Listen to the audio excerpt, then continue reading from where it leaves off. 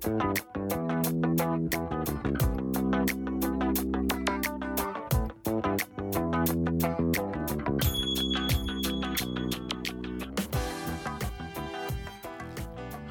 this is Simma Lieberman, the inclusionist, and welcome to my first installment of Everyday Conversations on Race for Everyday People. And today, I'm talking to Michelle Meow and Valerie Joi. Hello, hello. Hello. I'm Michelle Meow. And I'm Valerie Joi. And the reason I wanted to start this show is that I've noticed that in this country, as much as some people want to say we're post-racial, we're really not post-racial. I've noticed that there are a lot of divisions in this country, and I see a lot of people tiptoeing around the issue of race. And I think about the kind of world in which I want to live. And I want to live in a world where people aren't afraid of each other, where people are able to talk to each other, and where people see each other more than just one dimension. Mm-hmm. And in order to get to those other dimensions, we can't be afraid to talk about race. We can't be afraid to talk about race, gender, sexual orientation. And I want to talk about race. And I also noticed that oftentimes on shows, we hear from pundits. But I want to hear from everyday people because my idea is to bring race to the people, to bring race so that everybody can have conversations about race and understand that, yes, it might be uncomfortable at first, but unless we start doing it, it's not going to happen.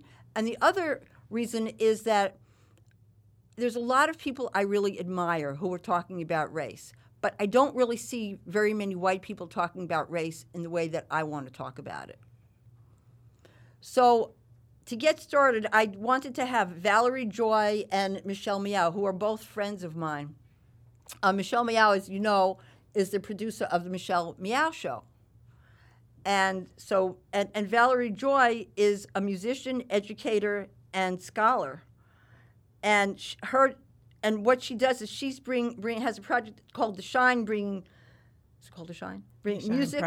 Shine Project, bringing music, spirituality, and social justice together.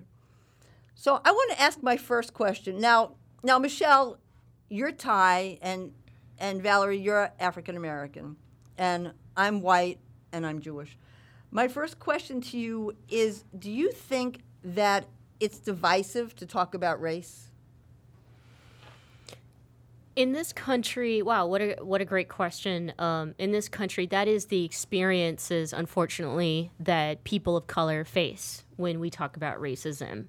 So I'm going to say yes, and it's not because people make it divisive. I think the structure revolving around race and how we live our everyday lives, whether we can call it racism, or I guess I should say whether it's covert racism or overt racism, that is what causes the divisiveness. I agree with that, actually. I do agree with that. And at the same time, I always ask the question, why do you think it's divisive?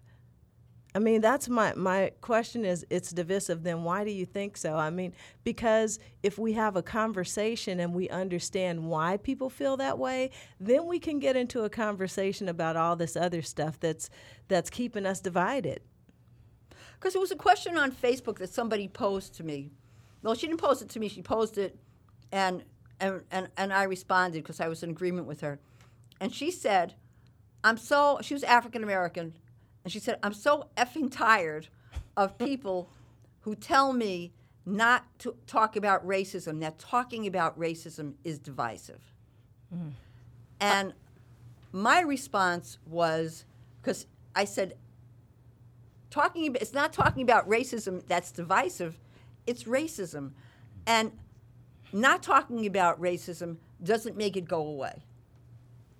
Sure. So how would you respond? Yeah, I think that there's so many ways that you could take in or react to this question, and also many ways that you can understand it, especially because we have cultural and ethnic differences, and if English for example, isn't necessarily your first language or primary language here in this country.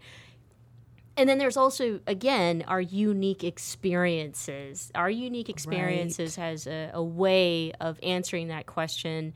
And I'm gonna throw out the term, diverse answers to that. I think the core answer to that question is talking about racism, divisive, is yes, only because even after the civil rights movement, this country really did not get rid of racism. We know that. We know that racism exists in corporate policies. It exists in our laws. It exists in so many policies within, these states all across America that never got addressed. And so now with the power of social media in which people can talk about their opinions, or it's real time in which you're hearing these inside thoughts from people, it makes us feel as if, oh, this is a brand new thing. And it's not. It really hasn't been. And I think feeling like it's divisive is just a symptom of the overall problem that we face in this country, which is systemic racism. And I was thinking too that to say that talking about racism is divisive, that implies that everybody is in unity. And so when you talk about racism, you break up that unity. And what I was saying, what my friend on Facebook was saying too, was that that unity doesn't exist. Right. And that if we don't talk about it, maybe we need to talk about it and make people uncomfortable to call people's attention to it. But if we don't talk about it, racism doesn't go away when you don't talk about it. Well, sorry, Valerie, and then I'm going to have you jump in. But who gets uncomfortable when we talk about race? Who really gets uncomfortable? Because when people of color talk to each other about people of color issues, I don't get the experience that I get uncomfortable when someone talks to me about, man, this was my history. This is what happened to me and my family. So to answer the question, first and foremost, who gets uncomfortable? Who needs to acknowledge the privilege when it comes to race? We know what we're talking about here, and if we want to call out the elephant in the room, that is white people need to acknowledge the fact that they're just being white is a privilege, and talking about race isn't necessarily a way to provoke or offend you, but having real discussions about race and issues is supposed to empower our country to do better, to do more, to create actual change. So in a lot of ways, I feel and experience a lot of white fragility when I talk about race with my friends and colleagues and whatnot, in which at the end of my conversation, I almost feel like I have to apologize for bringing up situations in which I'm discriminated against because of my race and or my friends, primarily, African-American people, or people of color, black and brown, and especially when we talk about the broken criminal justice system or law enforcement and police brutality. Valerie. Man. Go ahead, Valerie. God. Okay, so here's my thing. If you want to talk about racism, maybe you don't use the word racism. Let's talk about the different experiences we have within our different cultures. And because race is honestly, we know historically it's a mental construct anyway. But if we can just talk about our experiences, can we at least do that? Is that divisive? Because if I'm going to talk about my experience, I'm going to talk about my experience as an African American woman. So where is there room? I'm right with Michelle. If we can't talk about it, then how are we ever going to get anywhere? Because the divisions are already there. That's what my point is. The divisions are already there. So when you say it's like the family is together for, I don't know, we'll say Christmas, and somebody comes in and starts talking about the fact that she was molested by the grandfather, and people say, "Don't say anything. You're going to ruin Thanksgiving." And that's what I think about when somebody says, when somebody was trying to tell my friend that, oh, you're being divisive if you talk about race. First of all, people were never really together in the first place unless ultimately who was together? Who was the unity? Is the unity like amongst all white people? Because people of color have to deal with racism. So are they not supposed to bring it up because it'll ruin Thanksgiving or ruin the holiday or whatever it is? So it's like when people say, let the healing begin. Let the healing begin. People heal when things were like healthy. But if it was not healthy, there is no healing. And being divisive, what does that mean? It means don't call attention to the fact that some people are being discriminated against. Don't call attention to racism. Because if you do, you're going to make me feel bad, and I don't want to feel bad. I'd rather have just you feel bad. See, that's what I was about to say then. Oh, so everybody else gets to feel bad. That's not okay.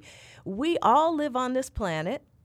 We all live here, you know, and if we don't learn how to live together on this planet, we were talking about this earlier, Simma. I said we'll implode. You said we'll explode. I think both are this, you know. We have to do this. I don't think the planet is in good enough condition for us to keep up this madness for much longer. We really do have to talk. And, not talking about it because it rocks the boat or it makes you uncomfortable is not good enough. So here's my question. If talking about racism is divisive, then how do you get rid of racism? If somebody says, I don't like racism, but don't bring it up because it's divisive, then how are you going to get rid of it? Well, when you put it that way, and I interpreted the question prior to, is it divisive? Do people, divide on their perceptions, views, and all that? It does. Like, race is a topic that can do that. But when you interpret it as it can divide us and not unify us, I think that it can unify us. Yes. So that, Absolutely. I don't mean to be confusing, but when you interpret or you ask it in that way, we have to, as hard as it is, right? As hard as it might be, as challenging as it might be to talk about race or any other difficult topic, by the way, from breaking up with someone or, telling someone the truth because you did something that's going to hurt them. No matter how horrible of a reaction, there's always a way for you to, or an opportunity to make it better. And so until we really rip the Band-Aid off or stop walking around, or tiptoeing around the issue and start talking about these real deep issues that we have in this country to make the changes that we need to, in that way, it can unify us. It just wouldn't feel that way right away. Yeah, or else it's like, oh, wow, we were having such a great party. Why did you have to bring it up that you couldn't get in because you were a person of color? You just ruined the party for everybody. But who did you ruin? Who's everybody? Who's everybody, and who are we talking about being divisive? We're really talking about some white people. We're not talking about people of color because people of color know about racism. And if nobody does anything about it, then nothing's going to change. So another question I have for the two of you is, we're in the Bay Area. People think the Bay Area is so progressive and so together. However, each of you experienced different kinds of racism. And if so, would you share any of your experiences? Sure. I mean, I've experienced racism quite a bit throughout my life. But I would say one really interesting example is I'm on my way home. I'm driving on the 17. I'm not driving. I'm with another person, a woman who has short hair, big hoops, African American. We're driving in the car. We get pulled over. And the first thing that this brand new police officer, he was a boy, the first thing he said is, "Are you on parole?" That's the first thing he said. "Are you on parole? Are you kidding me?" But that is he didn't say, may I see your identification? You know, he didn't. He said, are you on parole? That happened. I mean, it's one of those things, I'm laughing, but it's so sad. That kind of stuff happens all the time. And it happens all the time. So when you tell a white person and they go, oh no. I can't believe that happened. That's what I can't believe it. Well, believe it. Please. Can you please accept that other people have experiences that may not be in your realm of experience, but we really do have other experiences, and rather than deny it, can we talk about it and talk about what we can do to stop that occurrence? Yeah. And I want to chime in here and share my experiences, but before we do that, it's time to take a break. So don't go away, everyone. We'll be right back. We're going to take a quick break. And if you'd like to chime in on this discussion, you can tweet to Simma. Simma, where at? At The Inclusionist.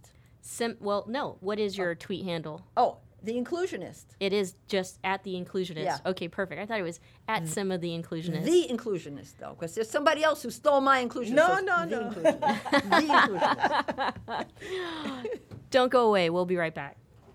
The Commonwealth Club is a unique organization that brings together people from a variety of backgrounds to explore important issues as a community. Sooner or later, everyone worth hearing comes to our stage. From Marga Gomez to Richard Chamberlain, from James Hormel to Kate Kendall, leading thinkers, activists, politicians, and artists have come to the Commonwealth Club of California. Ted Olson and David Boyes came here to discuss their winning legal strategy for same-sex marriage. Jason Collins talked about gay athletes. The Sisters of Perpetual Indulgence discussed activism and good works. Actor and director Rob Reiner explained how he got Hollywood behind same-sex marriage. Barney Frank described what it's like to be gay at the highest levels of Washington. From healthcare reform to transgender rights, from immigration to gay-owned businesses, it's all at the Commonwealth Club. And that's still just a portion of the 450 programs we present every single year, with new programming nearly every single day. Be a part of the conversation. Learn more at commonwealthclub.org, download our free app in iTunes, and join us in person the next time you're in San Francisco.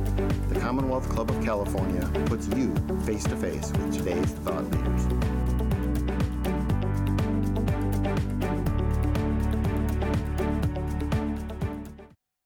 Babe, I think we're ready. We're really doing this. Yeah, I'm ready for our family. So where do we start?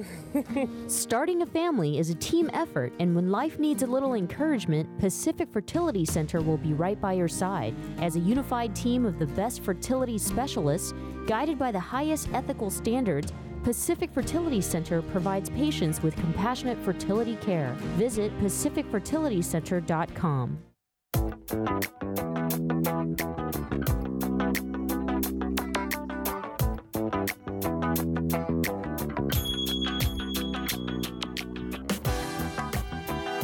Hi, this is Simma, the Inclusionist, and now we're back with my guests, Michelle Meow and Valerie Joi.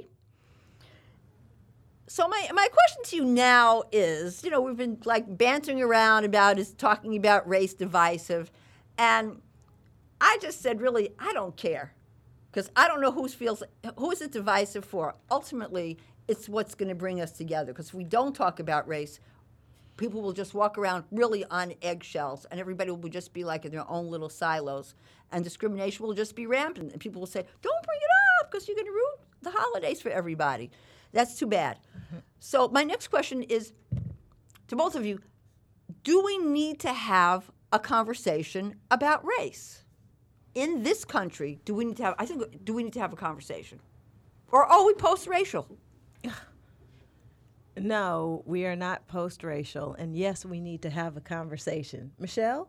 Of course we need to have a conversation. I mean, I have the perspective of identifying as LGBTQ, as female, as Asian American, as someone whose parents were refugees, as someone who grew up, in poverty. and shares parallel experiences with the Black community as far as education, access to healthcare, access to employment. So I have a lot to say. So absolutely, are we not post-racial? Absolutely, do we need to have a conversation about race? Yes, we do. And even in all the let me rephrase this, where all of my identities intersect is where we need to have those conversations like stat. So for example, in the LGBTQ community, this is a community that has just seen some, rights, if you will, at lightning speed, such as marriage equality. And you would think that with these rights, everybody's lifted up and everything is great, and it's not. Because there are parts of our community who are LGBTQ, the most marginalized, the most vulnerable, who can't even afford to get married, if that makes sense for people who are tuning in here on the Progressive Voices Network. Not to mention the fact that racism, mind-blowing idea, exists in the LGBTQ community. As a volunteer for the Pride Parade celebration, when we made Black Lives Matter, Grand Marshal, an organizational Grand Marshal, I received death threats from people who called me the N-word lover, or that I was making the gay parade into the Black people's parade. Wow. Yeah, and so that's parallel to someone like a Colin Kaepernick, who's a American football star and exercising his right to express himself and what he feels is an injustice to himself and to his community, that then you've got a ton of people who want to weigh in on his right to do that. Right. Yeah, he could do whatever he wants. But I'm thinking about the LGBT community and also about women. When people talk about gender diversity, or people talk about LGBT as diversity. Now, I've been doing diversity a long time. I know diversity. There's a lot of different dimensions of diversity. And what I see too often is I see LGBT diversity becomes white people or white male. And people go, yeah, we've got all this diversity. I don't really see a whole lot of it. And also in women, why is it when, like even in Silicon Valley, even it's kind of a numbers game. People say, oh, we're going to have like diversity. We're going to have gender diversity. But the conversation seems to stop when there's a bunch of white women coming in. I'm not saying white women. Do not get the idea. I am not saying anybody should not be included. But right. I'm just saying that there are people who are not being included. And I would like to hear from both of you about your thoughts about that, because I know you have experience and you have experience.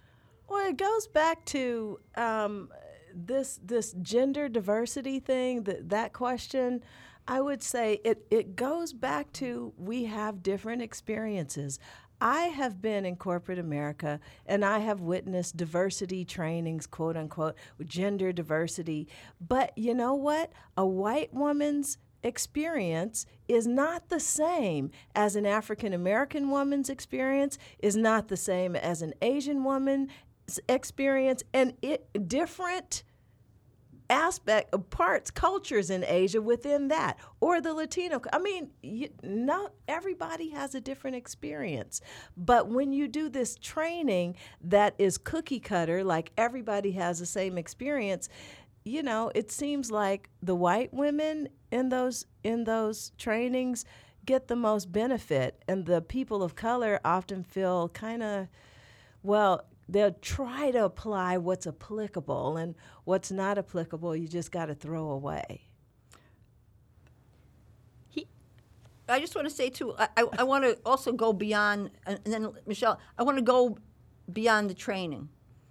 Because when I've talked to women, and I said, well, I don't see a lot of diversity, and it has nothing to do with the training, people will say, well, first let's get women in.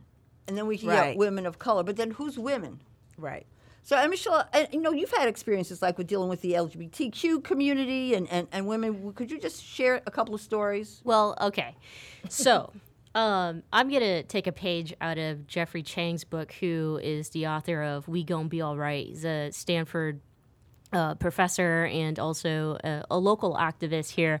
And he came up with this idea. One chapter in the book was talking about how diversity and inclusion, the department or the forcing of corporations to have a diversity and inclusion department is literally part of a systemic program that actually is racist. So it's kind of like the modern affirmative action, the way for I guess white professionals to be inclusive when it comes to someone other than white male who enters the corporate workforce.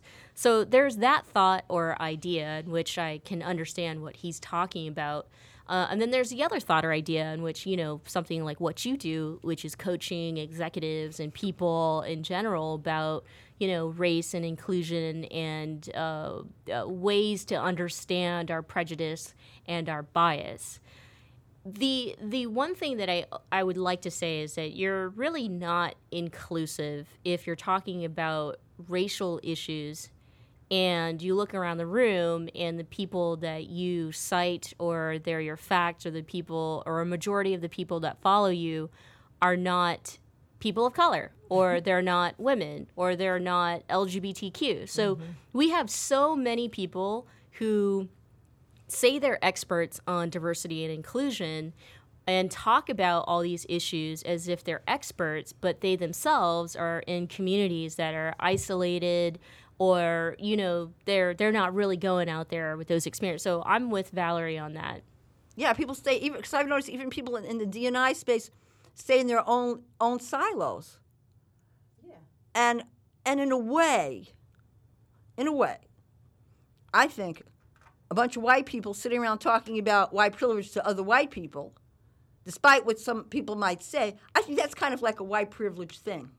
Because then you don't have to go out and interact with people who are different than you. You just sit around talking to white people from a white perspective about white privilege, but you're not really talking to other people. And if you don't have the conversation with people who are different than you, you can't break down any racial barriers. Yeah, and another thing I want to ask. Hold on a second. Go ahead. Hold on a second. I want to come back to that because I kind of feel like white people do need to talk to white people. I really do. No, I agree. Because I don't want to have to provide an explanation for a white person about what my life is like and what my experience is like, unless they're ready to hear it. Okay. They really want to hear it. And I feel like a lot of times, because of the fragility, I can't say anything, but stuff needs to be said, and who's going to say it? If I can't say it and I can't be heard, I need my allies to speak up on my behalf. Oh, I'm not saying white people shouldn't talk to white people. I'm saying About race. About race. And I'm saying that if that's all they do, and they don't go out, and they don't really do something. Right. I'm fair. And they don't interact, then I think we have a problem. Because while they're busy talking about it, people are out there being shot or being kicked out of school or wherever, and people need to be active. And another point I want to make, which I've noticed too, and I'd like to hear from Michelle on this, and then I'd like to hear from you too, is that still, when people talk about diversity and race, oftentimes they only think that it's a black and white issue. So come on, Michelle. Yeah. Yeah. That is very, very, very true, especially in today's time. And I want to answer that in two ways. I mentioned earlier that a lot of my identities have parallel experiences with the black community. And until, black people are actually free, and when I say free, like, financial freedom, none of this mass incarceration, none of this, these policies to directly target, the black community, then none of us in this country who've migrated here and are people of color are free.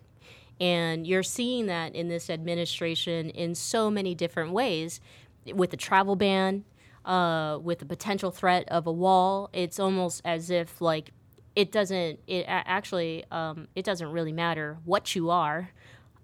they're just going after you. So every community needs to get behind Black freedom in order for us to really move forward. And then the second way that I would like to talk about that is as it applies to my own identity as Asian American. And the media has done such a great job in making Asian Americans as if we're like either the model minority or the passive, silent, weak people of this country, the person who just kind of follows through with laws and policies. And that kind of invisibility is also incredibly damaging for our communities, because then trying to live in this capitalistic society, people don't count on the fact that a high percentage of Asian Americans also live in poverty and live in these broken systems that continue to rob them of their freedoms.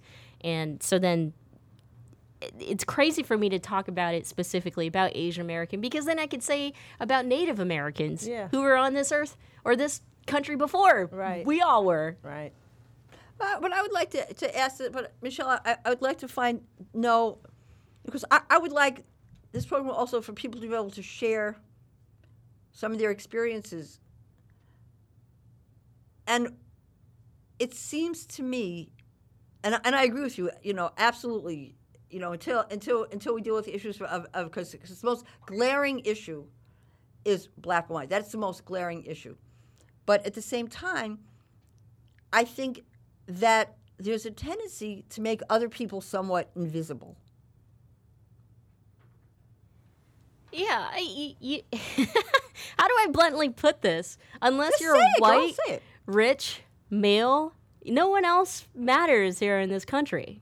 Is kind of like what Donald Trump has been able to at least tap into, and when I say that, I'm talking about it from a political power.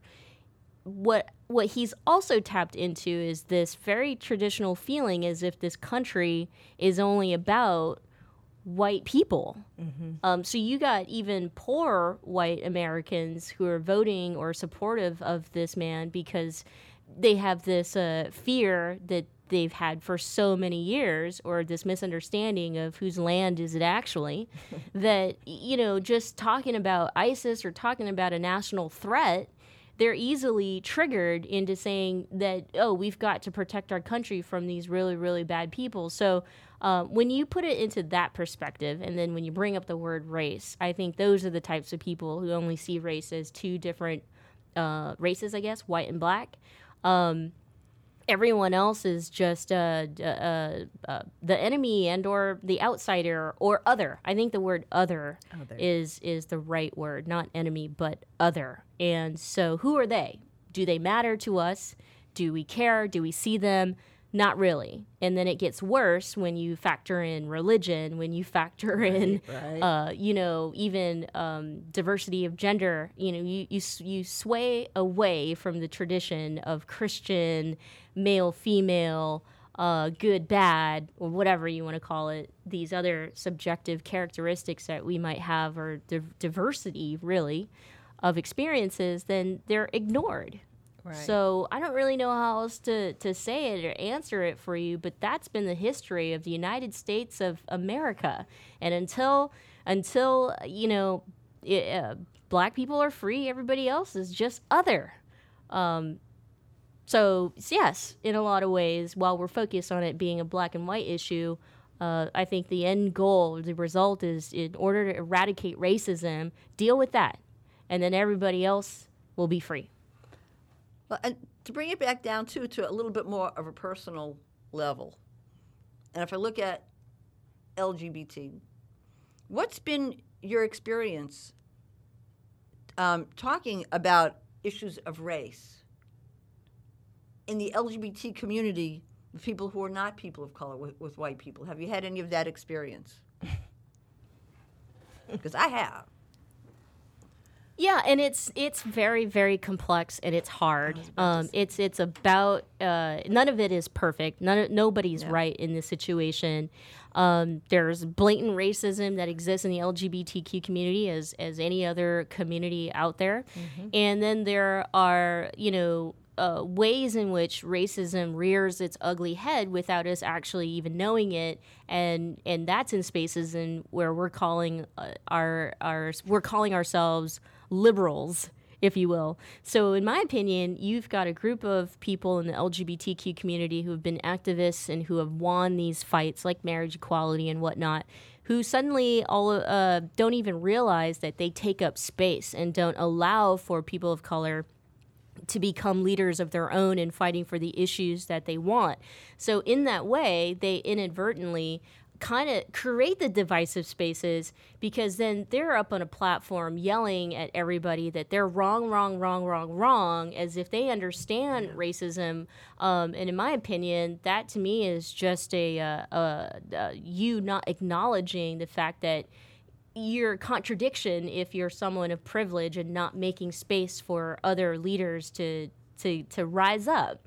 And again, if you look at where the LGBTQ community is even financially and how we talk about privilege, it's so complex. It's like, it's great now that we have these jobs and we can be open and they're making us CEOs, but then you're complicit. You're complicit in the racist systemic structure, because then you fall prey to their bad hiring practices where people have to be male and white, or have to look this way or that way, or have this educational background. And then you live your life of your riches and your privileges without actually thinking about how do you contribute back to the community and sustain it. So it doesn't surprise me that the most marginalized and vulnerable of our community who are still homeless are youths, trans people, and queer people of color. Yes. Yeah. I mean, I'm not as, I might not be as political as a lot of people. But, and I think it's cool, when you see LGBTQ CEOs or whatever. But that's not everybody. And I think that that's what we need to remember, that people will see, oh, somebody hired a black CEO. We had a black president. But that's not everybody. And there's a whole lot of LGBT people that are still getting fired. And there's a whole lot of LGBT people of color that aren't even getting hired. They don't even have a chance to get fired. That's right. They're not even being hired. Well, that's what I'm saying, is that you get people up the food chain, and how much of them are paying attention to the fact that you're just kind of stepping into the culture. Like it's like it becomes passive. You're not aware anymore. You don't have your eyes open anymore. And that's what people are saying is after marriage equality, and then we're seeing these step back with Donald Trump. Many people of color activists will tell you, like, Donald Trump, we've been living with this guy for so long. And now some white activists are like, oh my God, how could this happen? We fell asleep. We became complacent. And it's like, no, we didn't become complacent. Right. You did. Yeah. We got to take a quick break, and then when we come back, we should have Valerie chime in. Thank you, yeah. Babe, I think we're ready. We're really doing this. Yeah, I'm ready for our family. So where do we start? Starting a family is a team effort, and when life needs a little encouragement, Pacific Fertility Center will be right by your side. As a unified team of the best fertility specialists, guided by the highest ethical standards, Pacific Fertility Center provides patients with compassionate fertility care. Visit pacificfertilitycenter.com. This is a true story about two best friends who fell in love and moved across the country to the city by the bay. After many years of dating, Jen and Jacqueline are now planning their dream wedding. It's a big moment in everyone's life when you say I do, especially when you can make choices for your authentic life and your loved ones too. Congratulations, Jen and Jacqueline. Live your authentic life. A special message brought to you by Weatherford BMW. Many nonprofits rely on events to raise money, create space for community gathering, and offer opportunities to network. But how many hours in a day do community leaders have when they're busy changing the world? Imagine your next event, gala, festival, or celebration professionally executed with creative ideas and ideals to match your community service. IDK is the community's trusted event production company. Visit idkevents.com for all your event production needs. Thanks for listening to the Progressive Voices Network, streaming the best in progressive talk 24/7. Keep the progressive conversation going on by joining our community. Each week, we send out an email that covers important things taking place in the Progressive Voices Network and throughout the progressive world. Be the first to know of upcoming shows, schedule changes, exclusive programming, and more. Simply go to progressivevoices.com and sign up for our mailing list. It's that easy. progressivevoices.com. Thanks for listening, and thanks for joining the Progressive Voices community.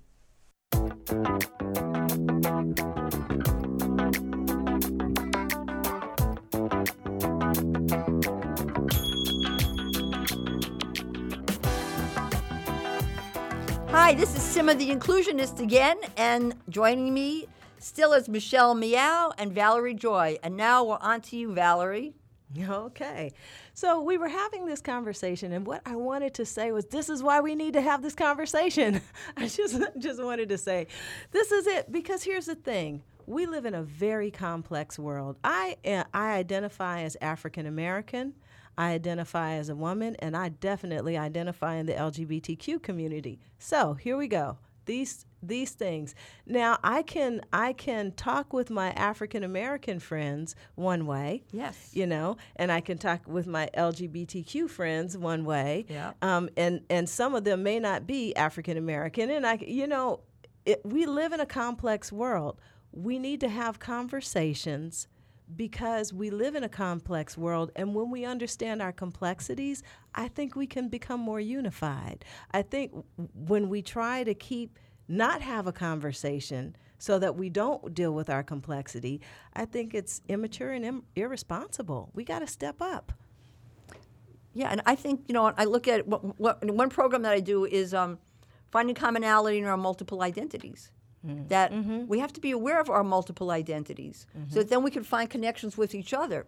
And at the same time, then we also still have to deal with the differences. Right. So you can't just get stuck in what you have in common, but at the same time, people will say, oh, people shouldn't talk about what they have in common. They should just get right down to the conversation. And I say, do you want to get results? What kind of results do you want? I used to be one of those people like Michelle was talking about, like white people running and screaming. I was one of those people. I really was. That's why I can't stand people who are like that now. But I was always right, and I was always I was very dogmatic. And I just wanted to add this. I mean, you hear some of your friends who will say, I'm not racist. I see no color. Like, you're just you. I love you, and I treat everybody equally in that way. Well, unfortunately, that's just not how our country's built, and people are not equal. So if you're saying I don't see you as this person of color or someone ethnically different from you, then you yourself are complicit in racism. Absolutely. Somebody got mad at me in one of my programs. They said, I don't see color. I said, oh, then you just see blood and guts? And then I said, if you don't see color, then how will you know what kind of sweater to get somebody for their birthday? Because you won't know what looks good with your skin tone. Somebody go, oh, you were so condescending. I said, no. But then my son actually said something, because I would always laugh about people who don't see color. And my son was saying, which makes sense. He said, Mom, but you got to realize, he said that when people say they don't see color, they mean well. What they're saying is that they want to see people as human, but the reality is that they do see color. And the reality is that they do see color, and that's okay.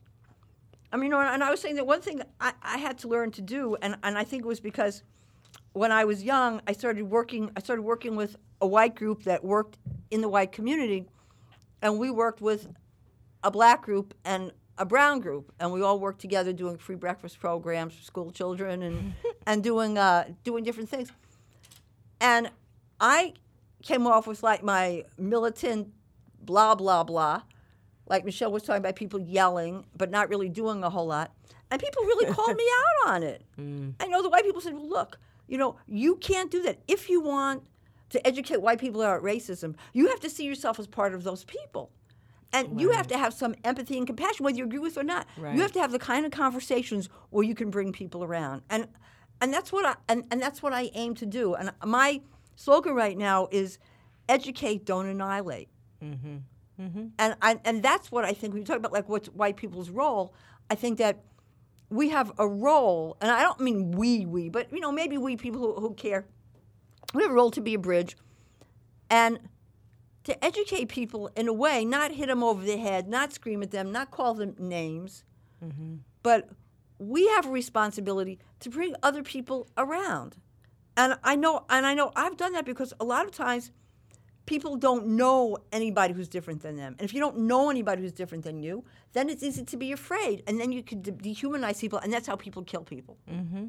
When people talk about, like Trayvon Martin, they go, oh, well, yeah, but a jury found him not guilty. Because people there used to be, I don't know if you remember the homosexual panic defense?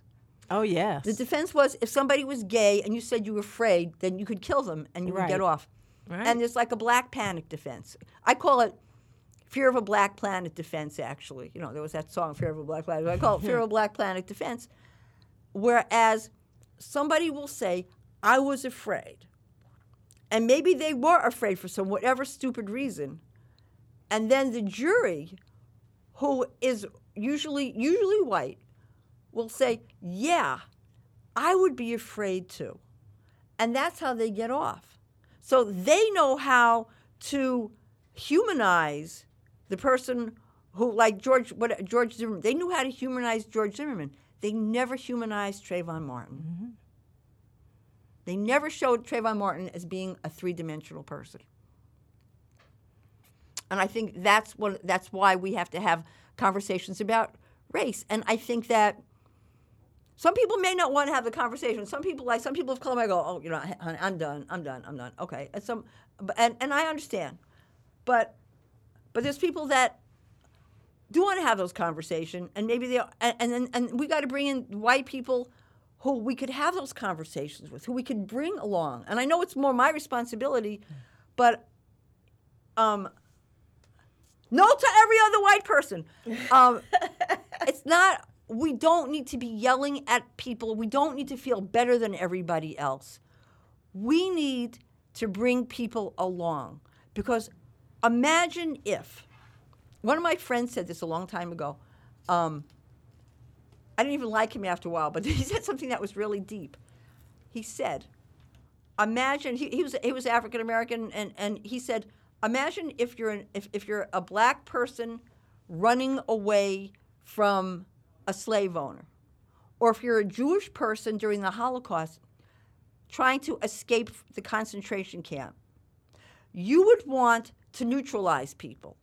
You would not want to do things that are going to make people hate you if they're kind of on the cusp. You want to neutralize them. And I think that that's my role and other people's role, to be able to at the very least, neutralize people. And I think when people think that they have that it's almost like a privilege that I don't have to bring people around, that I don't have to try to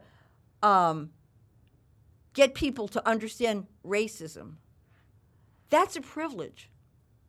Because do we want a lot of people fighting against racism, fighting against injustice, or we just want people who, 10 people who have the right line? Mm-hmm. Mm-hmm. And I want everybody. So what do you two think? So, ooh. I was just going to say, what about this idea? We're talking about inclusion, but do we always have to be inclusive? Do white people always have to be included in the fights for, black rights or when we're talking about social justice? No, everybody doesn't have to be included all the time. It's like you don't invite all your friends to a party. No, I think that we all have a responsibility our own way. And I think, it's a complex world. Different people relate different ways. So if it's better for you to be specifically in Black Lives Matter, or if it's only specifically for you to only deal with African American people or whatever your culture is, or to talk to a bunch of different people or commune in different organizations. However you get there, just get there. I think we have too much of this cookie cutter, you have to do it one way. I think we need to make space for people to have the conversation in more ways. Well, they just had, there was this thing that happened, this school dean, I think, are they called deans, whatever they're called, a professor and university. She was fired because she was on the Tucker Carlson show. He's white, he's kind of, I don't know. And she's African-American. And apparently at one of the colleges, Black Lives Matter, there was a Black Lives Matter party. And they didn't want any white people at the party. So all of a sudden, people are screaming segregation. And so she supported the Black Lives Matter people having a party with just either black people or people of color. And some people were so outraged that this woman lost her job. So what do you think about that? Why did she lose her job? Because so absurd. She supported Black Lives Matter on campus having a party and saying that they didn't want any white people at the party. It wasn't like they were taking over the campus. It was a party where people maybe were going to talk about some of their issues. That's an example of institutionalized racism. Thank you. Thank you. But the other thing too is, was it some egregious harm? Didn't you see that Black Lives Matter was going to have a party for people of color, for all black people, and everybody's lives were in balance? It was going to mean, people's lives for the rest of their lives, and therefore, so when a few white people didn't get accepted into the party, their lives were ruined. Come on now, Man, yeah. That's kind of the silly stuff that I'm talking about. Oh, it happens everywhere in every context. That's kind of the silly stuff. It's like, and you were hurt how? Yeah. Yeah. And it impacted your life how? And your income how? Because you didn't get to go to a party? So I'm in school right now, and there's an opportunity to study. I'm getting a PhD, and there's an opportunity to study with indigenous research methods or research methods that have been based on, from the European way on. And so one of my classmates said that she didn't feel like anybody can use indigenous research methods, by the way. But this person said that she didn't even want to look at it because it wasn't inclusive. And wow, what do you say to that? I mean, it's everywhere. What do you say to that? I mean, so that means that we can't incorporate the practices and the knowledge and the awareness of indigenous peoples to do research? Okay, Michelle, let's get your reaction to this one because I'm speechless. Again, I think I've been saying it the entire hour. And I'm just glad you're bringing up these examples, though, because then people can become more aware. Yes. It's really hard to become aware. I get it, especially, who owns the media in this country, who's running the country, period. Just look at the fact that in 2020 in California alone, people of color are going to make the majority of, not 2020, I'm sorry, it's a little further out, maybe 2030. But a majority of the residents in the state alone, when you look at the country in general, why do we still have old white guys running the country for 200 and some years, especially with the history that we have? And I think that people have rewritten the United States history so many times that didn't include the truth, the real history, I really believe that some Americans have this made-up idea of what America, how it came to be. And I'm not even talking about white people. I mean, there are people, we talk about the oppressed being, becoming the oppressor. Right. Yeah. I had someone who is half Syrian, half white, asked my wife, who's an immigrant from Thailand, if she married me because, for a green card or because I'm American. Like, straight up. Wow. As if, I don't know, anyway, I have no more words to say for that. Yeah. Wow. So let's see. Where are we? Should we, 5 minutes? Should we talk about race? Do we need to have a conversation about race? Let's get back to that. Since we're last 5 minutes, let's hear some closing words. Yes, we should have a conversation about race. I believe that if we don't have the conversation about race, we'll continue on this track, which is not a positive one, not only for this country, but for the planet. I am absolutely in agreement with Michelle. When black people are free, everybody will be free. And but we won't be free if we don't have the conversation. And we can't have the conversation if you don't want to hear it. But we got to have it.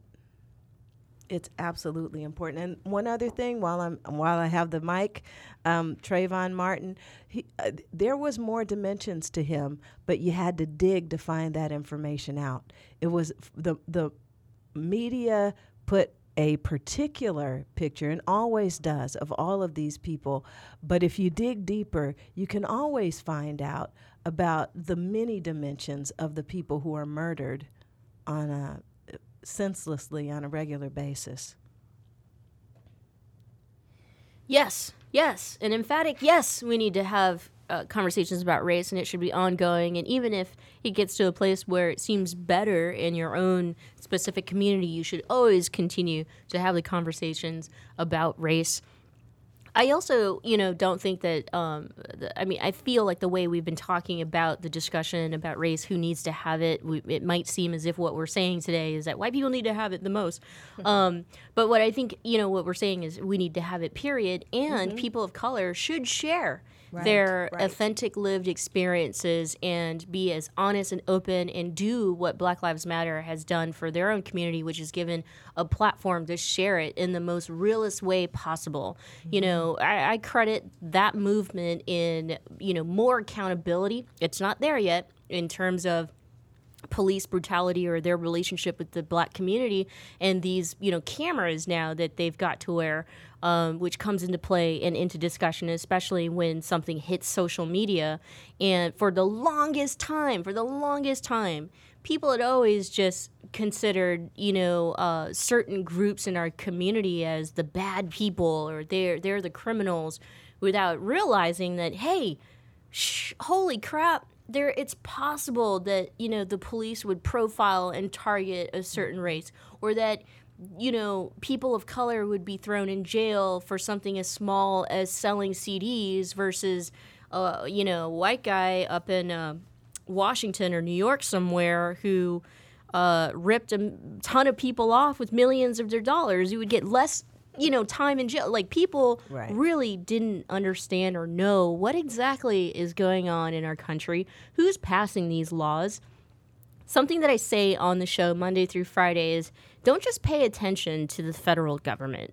Don't just pay attention to who is elected as president of the United States. In fact, I think the change that you can make, which includes the changes that we need to make when it comes to race and equality, is locally. Because you can change the hearts and minds of people at your church, your neighbors, your friends, your coworkers. You can start making real political change locally, and then work your way up once you've got a community going. So don't, discredit yourself as a human being, especially if you think, oh, well, I didn't go to Harvard, I didn't go to Stanford, I didn't go to Yale. Google can be a good and a bad thing, and use it to your advantage. So I want to thank Michelle Meow and thank Valerie for being my first guests.